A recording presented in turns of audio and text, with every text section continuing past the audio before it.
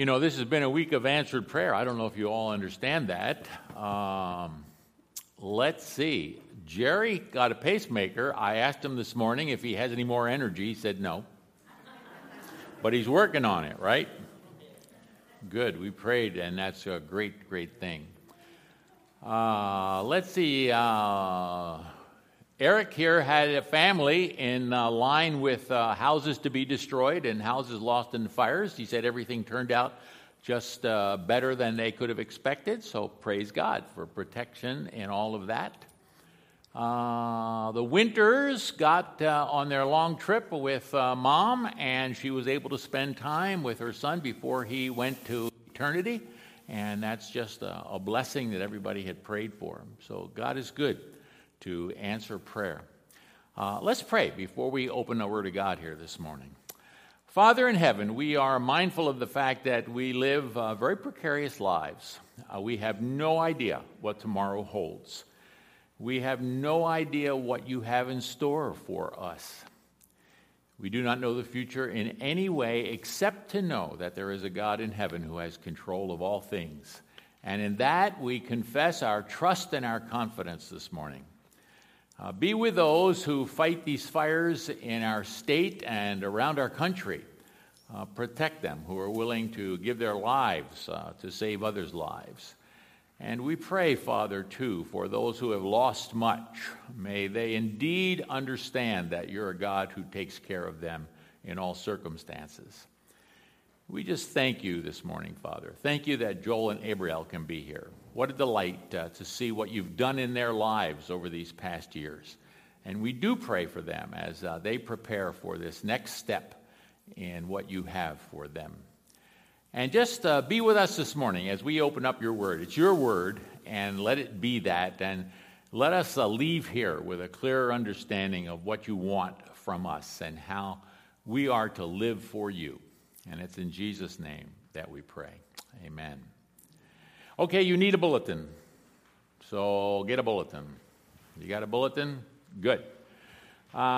This is the last week in 1 John. We have been 6 weeks in 1 John because that's what we were told to do. So this is the 6th week. I feel a little bit that as we look at 1 John chapter 5, first 12 verses, that what has happened over this time together is that John has given us what I'd like to think of as a vocabulary list. It's kind of like what you used to get in 5th grade. You know, the teacher would give you an English vocabulary list. You were supposed to learn the meaning of all these vocabulary words. We've been going through 1 John, and we've gotten a whole lot of vocabulary words. Some of them may have been new. Some of them may have had some new meaning to them. The biggest word that we got was the word fellowship, and they're listed in your bulletin here as well as on the light back here. Fellowship is what this whole letter has been about. John wants us to have fellowship with God, the same kind of fellowship that he had with God through Jesus. He talked a little about walking in the light, and we're not going to explain all these again. He shared with us this idea of sin, missing the mark of God's perfection, of Jesus being the propitiation, another great vocabulary word. And then we got the vocabulary word of abiding, something similar to the fellowship with God, living there with God, love for one another. We looked at last week. And then we got these words from John about the world and what that was. And not only the world, but also the voices of the Antichrist. So today, we're going to get the last word. Now, we've already hit this word, but I told you when we hit the word before, we'll save it for a later date. This is a word we don't like, but it's one of our vocabularies in 1 John. It is the word commandments, okay? 1 John chapter 5, verse 1. Here it is. Everyone who believes that Jesus is the Christ has been born of God. And everyone who loves the Father loves whoever has been born of him.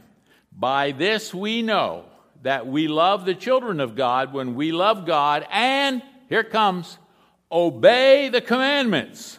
For this is the love of God, that we keep his commandments. And his commandments are not burdensome. Okay, and this is when everybody checks out of this whole thing.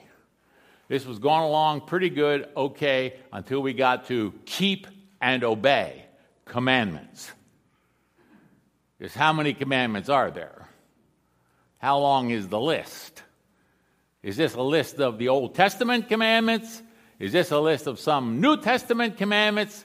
Is this a list that John has? And just to start with, we don't like commandments anyway. Nobody's going to tell us what we have to do. So we don't care about this part. This is a bad vocabulary word, to keep the commandments. Well, just for fun, I went back through what John wrote in 1 John to find out what commandments he gave in 1 John. So I basically listed them for you. So let's read them together. 1 John chapter 2, verse 7. Beloved, I am writing you no new commandment. That's interesting. But an old commandment that you have had from the beginning. Chapter 3, verse 11. For this is the message that you've heard from the beginning, that we should love one another. 1 John 3:23. And this is his commandment, that we believe in the name of the Son, Jesus Christ, and love one another. And then 4:21, this commandment we have from him, whoever loves God must also love his brother. And finally, chapter 2, verse 15, do not love the world nor the things in the world. Chapter 4, verse 1, beloved, do not believe every spirit, but test the spirits. This is what John said the commandments were. And he said they're not very difficult to grasp. First of all, we're to believe in Jesus. Secondly, we're to love one another. We looked at that last time. And we're not to love the world. And we're to test the spirits, the voices of the world. How do you like this for a summation? I like this. Matthew chapter 23, verse 37. This is what Jesus said. You shall love the Lord your God with all your heart, with all your soul, with all your mind. This is the great and the first commandment. The second is like it, you shall love your neighbor as yourself. On these two commandments depend all the law and the prophets. If you want to just hang on to those two commandments, that's pretty good. Love the Lord with all your heart and with all your soul, and love one another. Okay, now let's go back to what John had to say, because there's a part of this that we talked about, but I think we need to talk about it once more for a short period of time. And that has to do with overcoming the world that surrounds us. Now, back when John told us not to love the world, he defined the world for us. And this is about overcoming that world. 1 John chapter 5, verse 4. Everyone who's been born of God overcomes the world. This is the victory that has overcome the world, our faith. Chapter 5, verse 5. Who is it that overcomes the world except the one who believes that Jesus is the Son of God? Now, we define the world as John defines the world. In John chapter 2, verse 16, this is what he said the world was. The desires of the flesh, the desires of the eyes, and the pride of life. It is not from the Father, but it's from the world. And then he added in chapter 2, verse 18, children, it is the last hour, and you've heard that Antichrist is coming, and now many Antichrists have come. So we talked about these things, but somehow this seems to be the most important part of all this, and maybe the most difficult. When we looked at this, we said these are the distractions that we all face. We can say we believe in Jesus. We can say we love the Lord our God with all of our heart and with all of our mind, but we are constantly being distracted from doing that. And the distractions come from this thing called the world. It is our culture. It is what we live with around us. Our culture distracts us from our walk in the light, fellowshipping with God. Agreed? It's hard out there, because we constantly get distracted. Don't necessarily want to do this. We are just constantly distracted.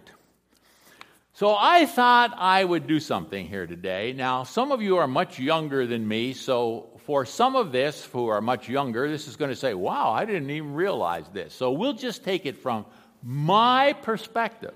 So in the 70 plus years that I have lived on this earth, I have looked at things that have originated in the world and have then come to me, and I have had to decide, is this good? Is this godly? Is this right? Is this truth? Or what am I supposed to do with this? Is this a distraction? Okay?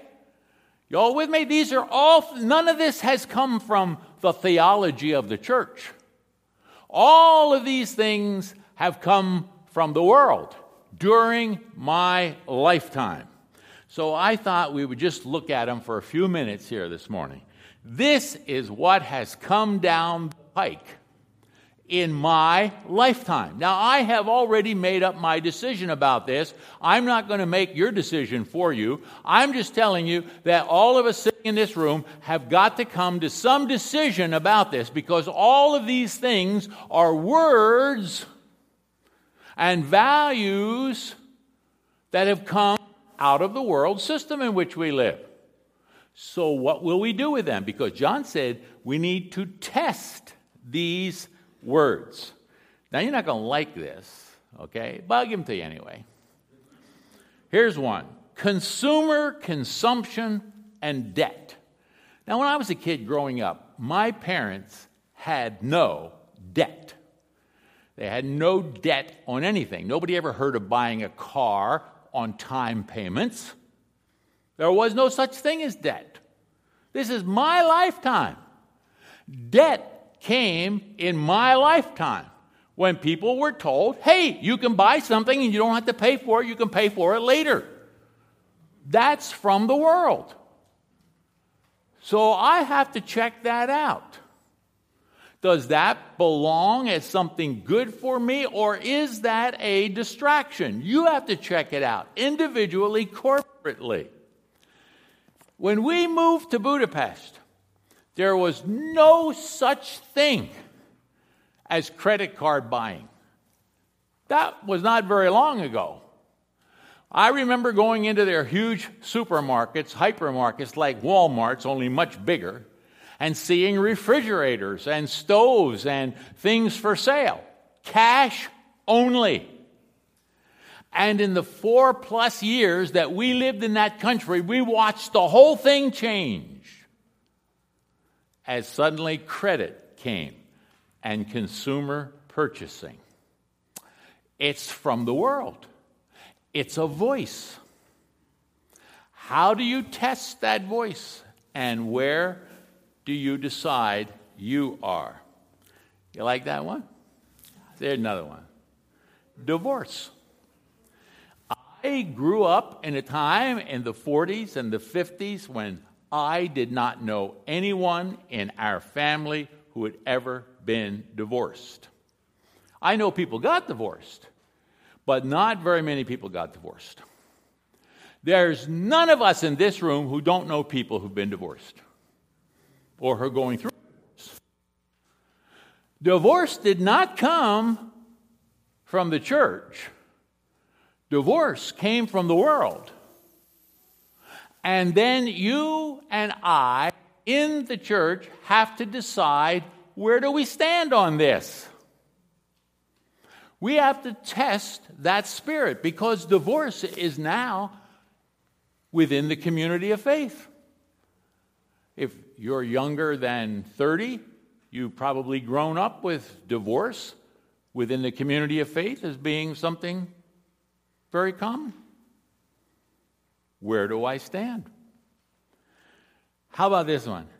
Alcohol and drugs. I grew up in a home, my mother was a teetotaler. Nobody in our home ever drank any alcohol. If I ever touched alcohol, I'd have been beaten within an inch of my life. I thought this was really interesting when I went to Budapest, Hungary, and applied to be their first pastor in this startup church.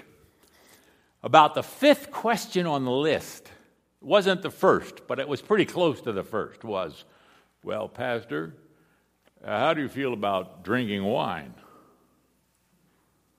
Why would that even be a question? And well, we're in Europe. Oh, we're in Europe. Everybody drinks wine in Europe. It's like water. Here's something that didn't exist within the community of faith in my growing up years. But now it's commonplace. You can go to all kinds of Christian gatherings and you'll be served alcohol. Where do you stand on that? How do you test the spirits? Here's another one, abortion. Still not very popular. In my growing up, nobody ever heard of getting an abortion. Nobody ever talked about abortion. Now it's in the news. Where do we stand on this? Where do you personally stand on this? How do you test the spirit? How about this one? Gender or identity change. I can assure you when I was 15 years old, nobody ever told me about changing my gender. There's kids in school now that are being bombarded with that. It's coming out of the culture, just like other things come out of the culture. And it comes to hit us in the face. Where do we stand on this? Where will we stand on this 20 years from now if God gives us 20 more years to live? How about friends with privileges? I got to tell you this, the first time I heard this was maybe 10 years ago, and I didn't even know what the word meant. Who are friends with privileges?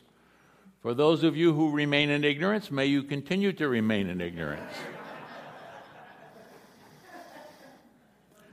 But out of the world system today, out of the culture around us in America, is coming the philosophy there's no reason to get married. There's no reason to get married, and if you look at the statistics, people aren't getting married. Young people are waiting longer and longer and longer and longer until they even do get married, if they get married. I have neighbors. They're delightful, wonderful people. They've been living together for 26 years and haven't gotten married. And it hasn't even crossed their mind to get married. Okay, where am I on that? Where are you on that? These are all the issues of the world, the voices that come out of the world. John said they were important. Same-sex relationships. What? Nobody ever thought about that or talked about that. And now, it's everywhere. It's legal in this country. It came from the world. Where are we with that? Where will the community of faith be with that in 5 years? How about yoga and or all religious systems who say we all worship the same God? I never heard of yoga as a kid growing up. I've been in a lot of Christian things now where we do little yoga things. During the worship service, we do little yoga things. That didn't come out of my theology book. That came out of the world. Where am I with that? I've talked to multitudes of people who would say they belong to the community of faith and will tell me that Allah is exactly the same as the Lord God Almighty, Jehovah. Where am I on that? Because that's what the world system says. How about violence? I got to tell you this. I wish you had all known my mom. She's a tough lady. She went on a comic book crusade when I was maybe 8 years old. She's a school teacher. She went on this crusade because comic books that they were selling in the little store right up the corner from where we lived, comic books went from cute little figures to people killing each other. And she wanted comic books out of that store. The violence in comic books. Oh, had she lived until today.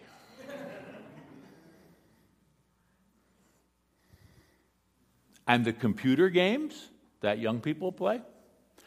I know my 2 sons have developed computer games. I need to tell you, none of them have ever been violent.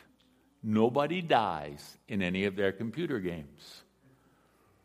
But computer games are filled with violence. I just heard this week that now some people are saying, maybe those violent computer games are causing people to do violent things.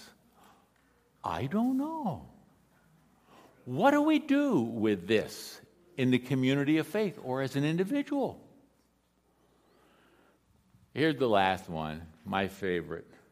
The social media on the internet. Where did Facebook come from? Back in my day, we had this thing called a telephone. And we talked to people on the phone. That was as far as it ever got from face to face. It was either face to face or on the phone. I can't get any of my kids on the phone today. They don't talk on the phone. They all have one. They have it in their pocket. It's with them at all times. You either text or you do not communicate. Some of you older people are well aware of that. Where did all this social media come from? Where did all this idea of twittering and telling everybody what you're doing all day long, where did it come? It came from the world. This didn't come out of the community of faith, but the community of faith is being affected by it. I want you to hear what John says as we kind of summarize and put this whole letter together. He's raising the question for us.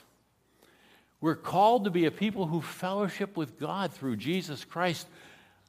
And we're called to be a people who pay attention to what Jesus said to us. And some of the things he said, do not love the world and test the voices of the world. See, that's what we're called to do. I'm not laying down new rules. I'm just inviting us all to test the voices. Where are they from? Okay, now there's one part left to this letter. And James told me that I didn't have to do everything that I was assigned to do. So I thought, well, this will be the part I'm not going to do. Because, frankly, this part is so confusing that I'm not even sure the people who translate the Scriptures all agree, much less agree what it means. Okay? So are you ready for this? But since everybody can be disagreeing on this, I can certainly feel free to give you my opinion, and it won't matter anyway. All right. We're ready for this. We're open, right? You ready for this? Some of you already have an opinion. This is not about testing the spirits. This is about what God said. 1 John chapter 5, verse 6. Here it comes. We're going to talk about who Jesus is. That's how he ends this letter, who Jesus is.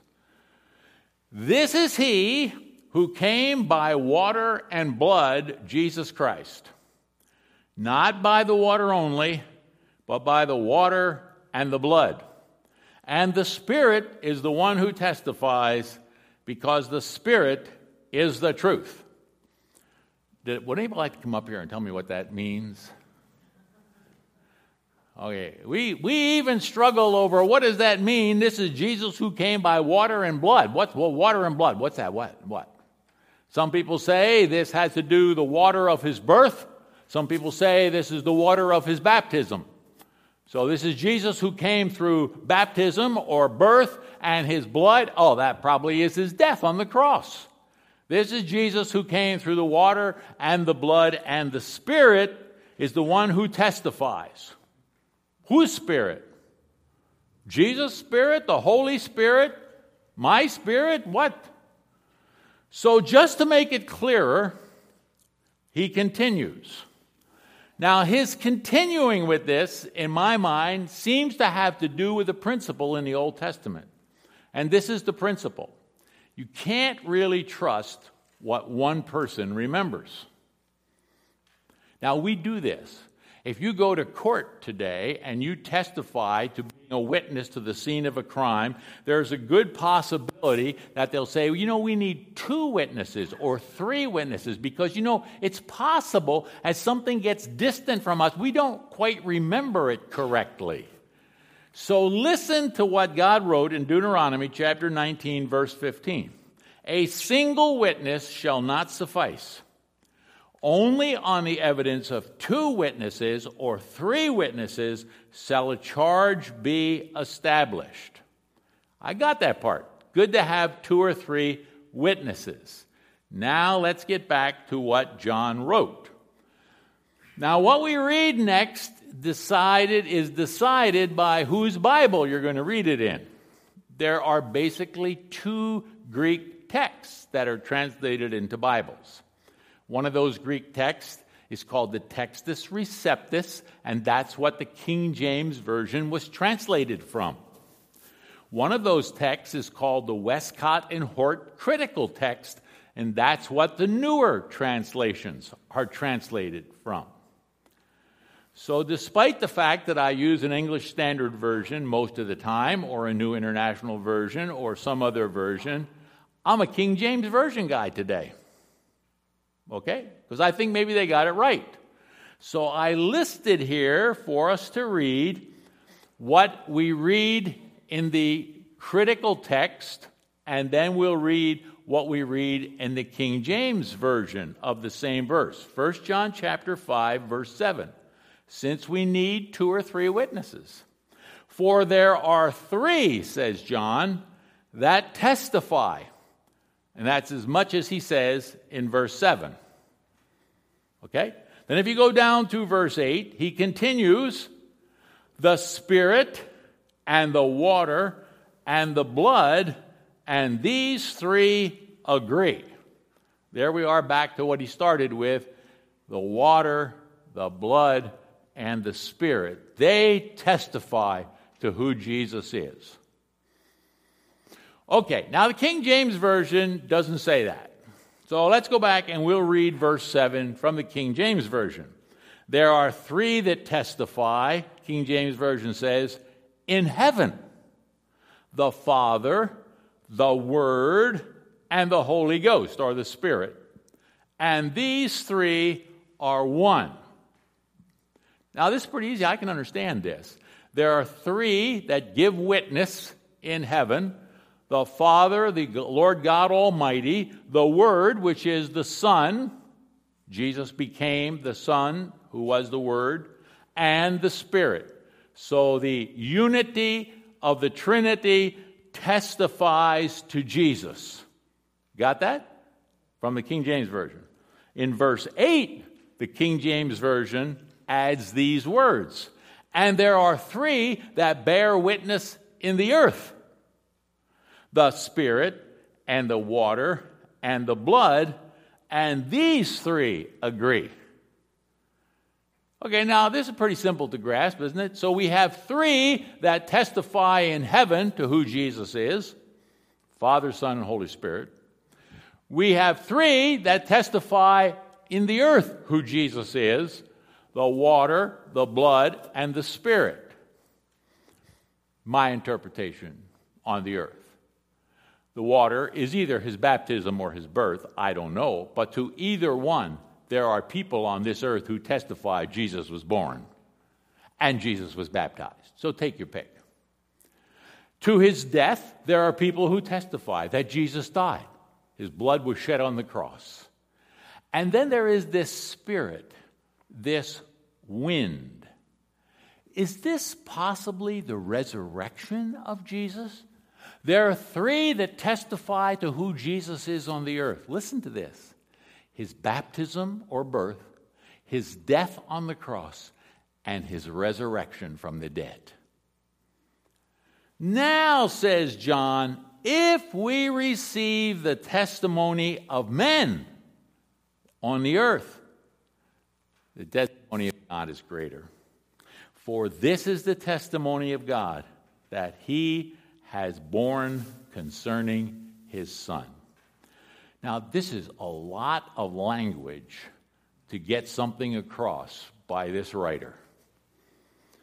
He said, you can take all testimony on the earth who will testify that Jesus was born, that Jesus was baptized, that Jesus died, that Jesus rose from the dead. But that's nothing. That's nothing to the testimony in heaven, the Father Almighty and the Son and the Spirit who testify this is who Jesus was. We're going to Revelation next. And John is going to spend a lot of time revealing to us who Jesus really is. That's his testimony here, who Jesus really is. And it comes from heaven, not from earth. Verse 10, whoever believes in the Son of God has the testimony in himself. Whoever does not believe God has made him a liar, because he has not believed in the testimony that God has borne concerning his Son. And we can either accept or reject that, who God says Jesus really is. I like this idea of accepting and rejecting. Do you know we get to do this all day long? Do you ever go out to a restaurant and they hand you this thing called the menu? And you look at it and you go, oh, there's too many things here. I do this all the time. You just give me one or two, and all these choices. I can't make a choice. Don't ever go out with my wife because she can't make a choice. There's just too much. There's too many choices out there. We are constantly being told we need to make these choices. Did you ever buy a home? Which home should I buy? I don't know. Is it this one or this one? Most of us are not good choice makers. Did you ever buy a car? Thing costs maybe $20,000? Oh, yeah, I don't know which one I ought to get. Did you ever get married? I don't know. Should this one? Maybe not this one. I used to have a job back in my other life. I was the head of the quality control department for a large manufacturing company. And we used to manufacture paperboard boxes like these. And you had to go through a lot of steps to produce these boxes. You had to print them, you had to cut them, you had to glue them, fold them. And periodically there would be a mistake. And some quality control person would come to me and say, okay, what do I do with these? There's 50,000 of these and the color's not right. And I would have to decide, what do we do with 50,000 cartons we just produced that the color's not right? Do we throw them away or do we ship them to the customer? And then whatever I decided, I had to sign my name to and the date, because the person who's going to do it is not going to be responsible. Moi had to be responsible. I used to do this day in and day out.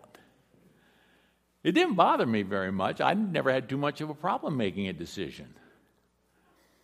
I was amazed to find, the longer I stayed there, that these college guys like me, who got hired into this job, were constantly being asked, well, what would you do?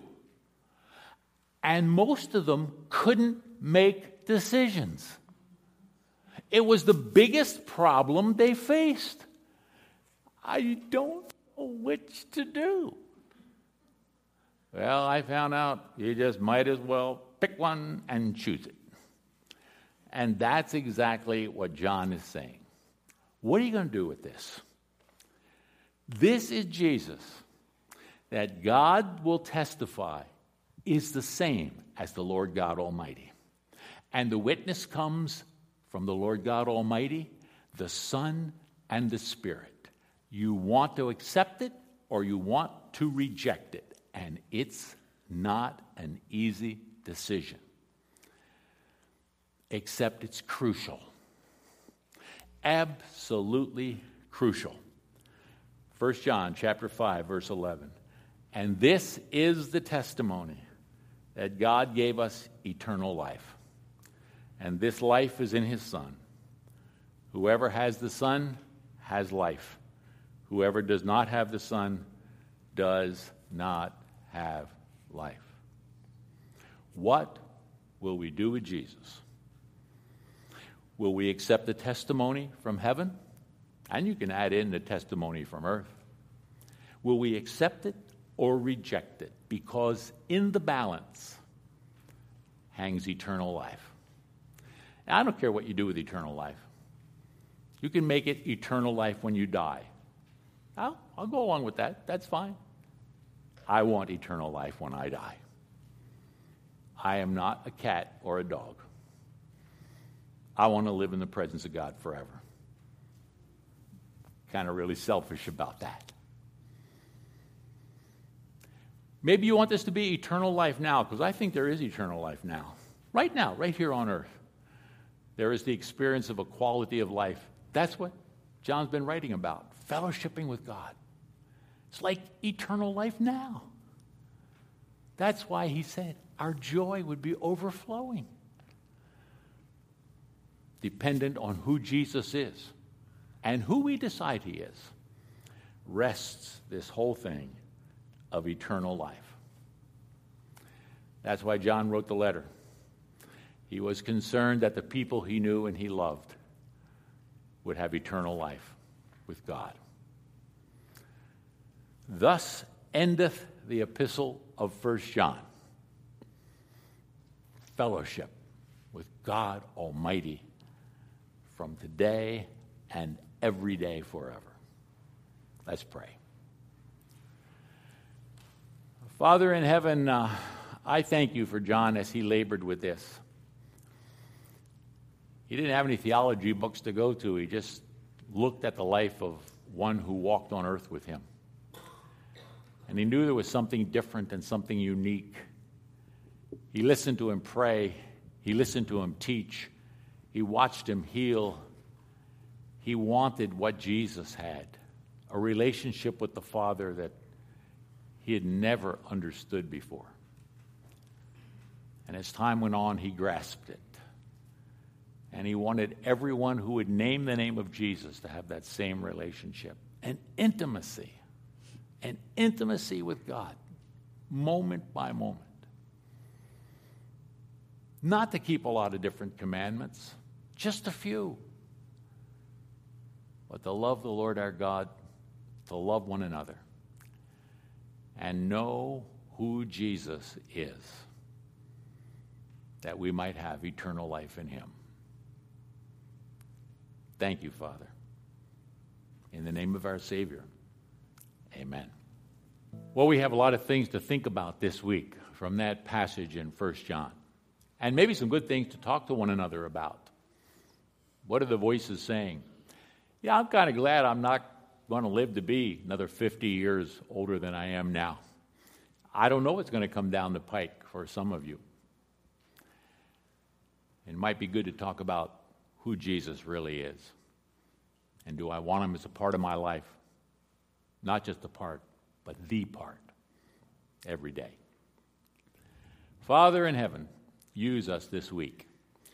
We love your word. Not always crystal clear to us. We love it. And we thank you, Father, for a creator God who has been willing to communicate with the creation. We would not know about ourselves or about you apart from your gracious gift of a word translated for us by men and women for centuries, given to us by those borne along by your Spirit. In our Savior's name, amen. God bless you all this week.